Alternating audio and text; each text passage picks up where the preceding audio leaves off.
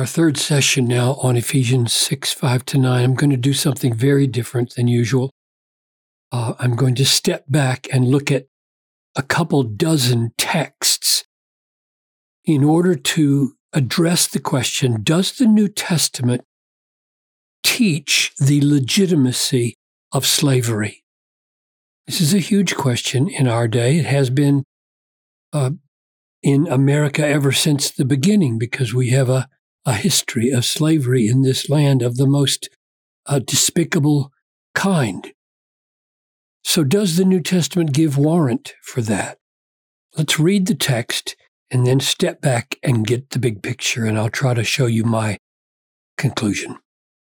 Slaves, obey your lords according to the flesh, with fear and trembling in the sincerity of your heart, as you obey Christ, not by way of eye service as men pleasers, but as slaves of Christ, doing the will of God from the soul, rendering service with a good will as to the Lord and not to men, knowing that if he does anything good, this he will receive back from the Lord, whether he is a slave or free.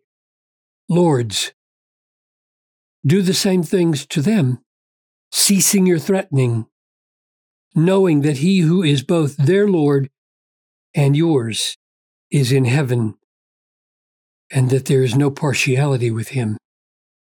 So the question is, does a text like this, plus one in Colossians and one in 1 Timothy, do these texts that seem to leave slavery in place teach the goodness or the legitimacy of slave owning? Father, guide us now as we pose this question so that we think your thoughts. Pray this in Jesus' name. So what I'm going to do is just read a lot of passages which I think have a bearing on how Paul, or the New Testament in general, conceived of master-slave relations. See what the implications are in your own mind. Man-stealing, kidnapping, stealing somebody to sell them, is condemned in 1 Timothy, calling into question the source of much slavery. All human beings are created in the likeness of God, with implications of respect. I won't mention the text. You can pause and look them up. Christians are to do unto others as we would have them do unto us. Christians are to love our neighbor as we love ourselves. Love does no wrong to a neighbor.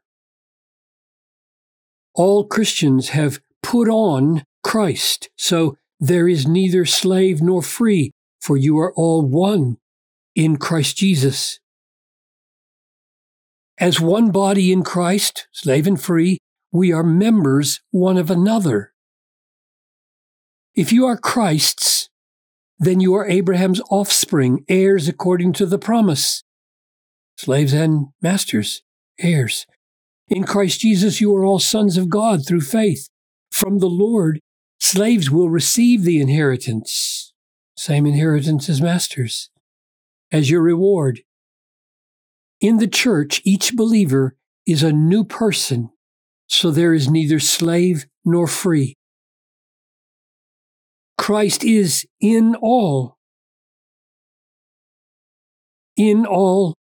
believers, slave and free. He who was called in the Lord as a slave is a freedman of the Lord. Likewise, he who was free when called is a slave of Christ. You were bought with a price. Do not become slaves of men. If you can gain your freedom, avail yourself of the opportunity. Slaves, obey with a sincere heart as you would Christ. Slaves, obey your masters as slaves of Christ, doing the will of God from the heart. Slaves, keep in mind that whatever good anyone does, this he will receive back from the Lord, whether he is a slave or free. Masters, stop your threatening.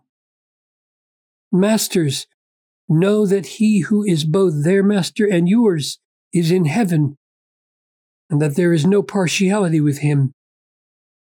Masters, treat your bondservants, your slaves, justly and fairly.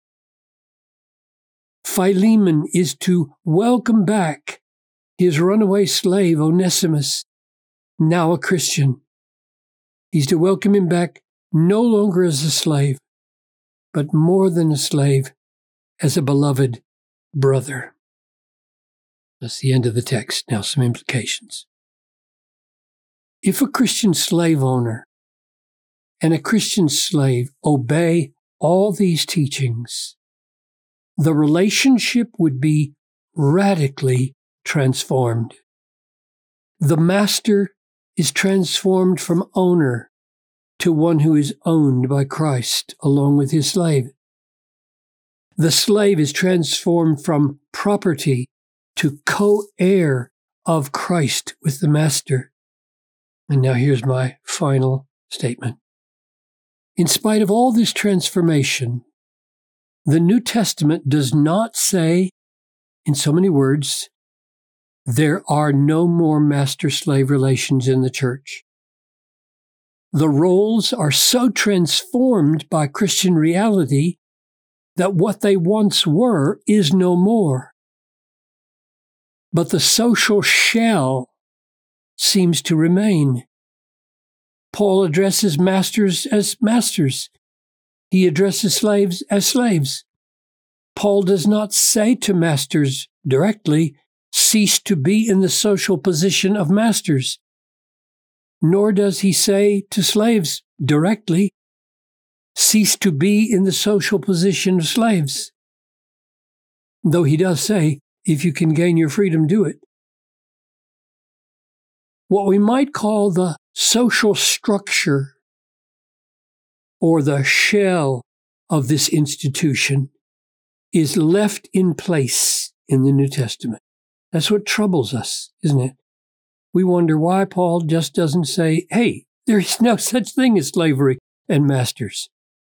So we wouldn't even have to address them. It doesn't exist anymore in the church, and he doesn't do that. And I'm sure there are good reasons for why he doesn't do it, but he doesn't.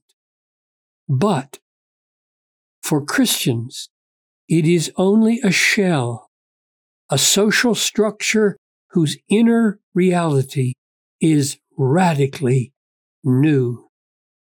So much so that within this community, within the Christian community, even if labels, slave and master, persisted, the structure is not what it was. It is not slavery.